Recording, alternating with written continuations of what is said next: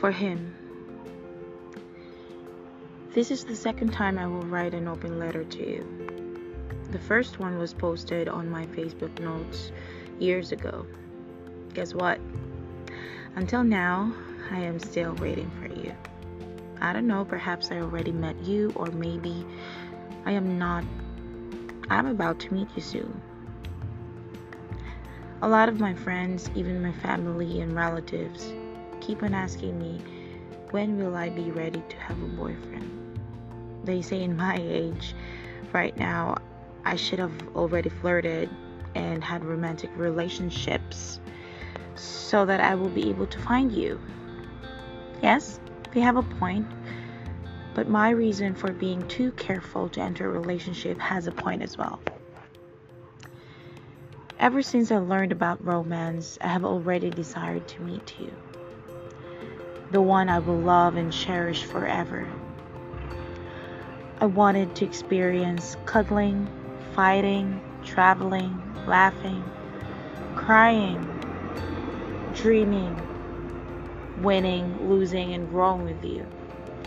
I wanted to kiss and miss and tease and love you.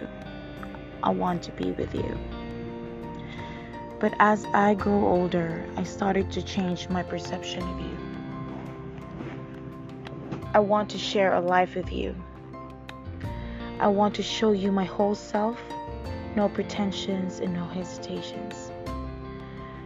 I want to be complete and genuinely happy once I meet you. In that case, I will be able to love you truly and rightfully.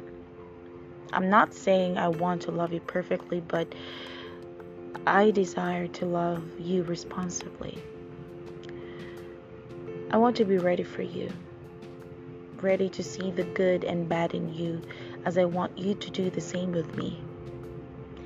Ready to be with you through thick and thin, and won't let you go unless you ask me to. Ready to accept your love and give my heart to you. However, I still have a long way to go. Maybe you are already ready, but I'm not yet. God is still working on me. I still have personal issues and challenges I need to deal with alone. I still have a lot of things I need to change in me for the better before I can be with you.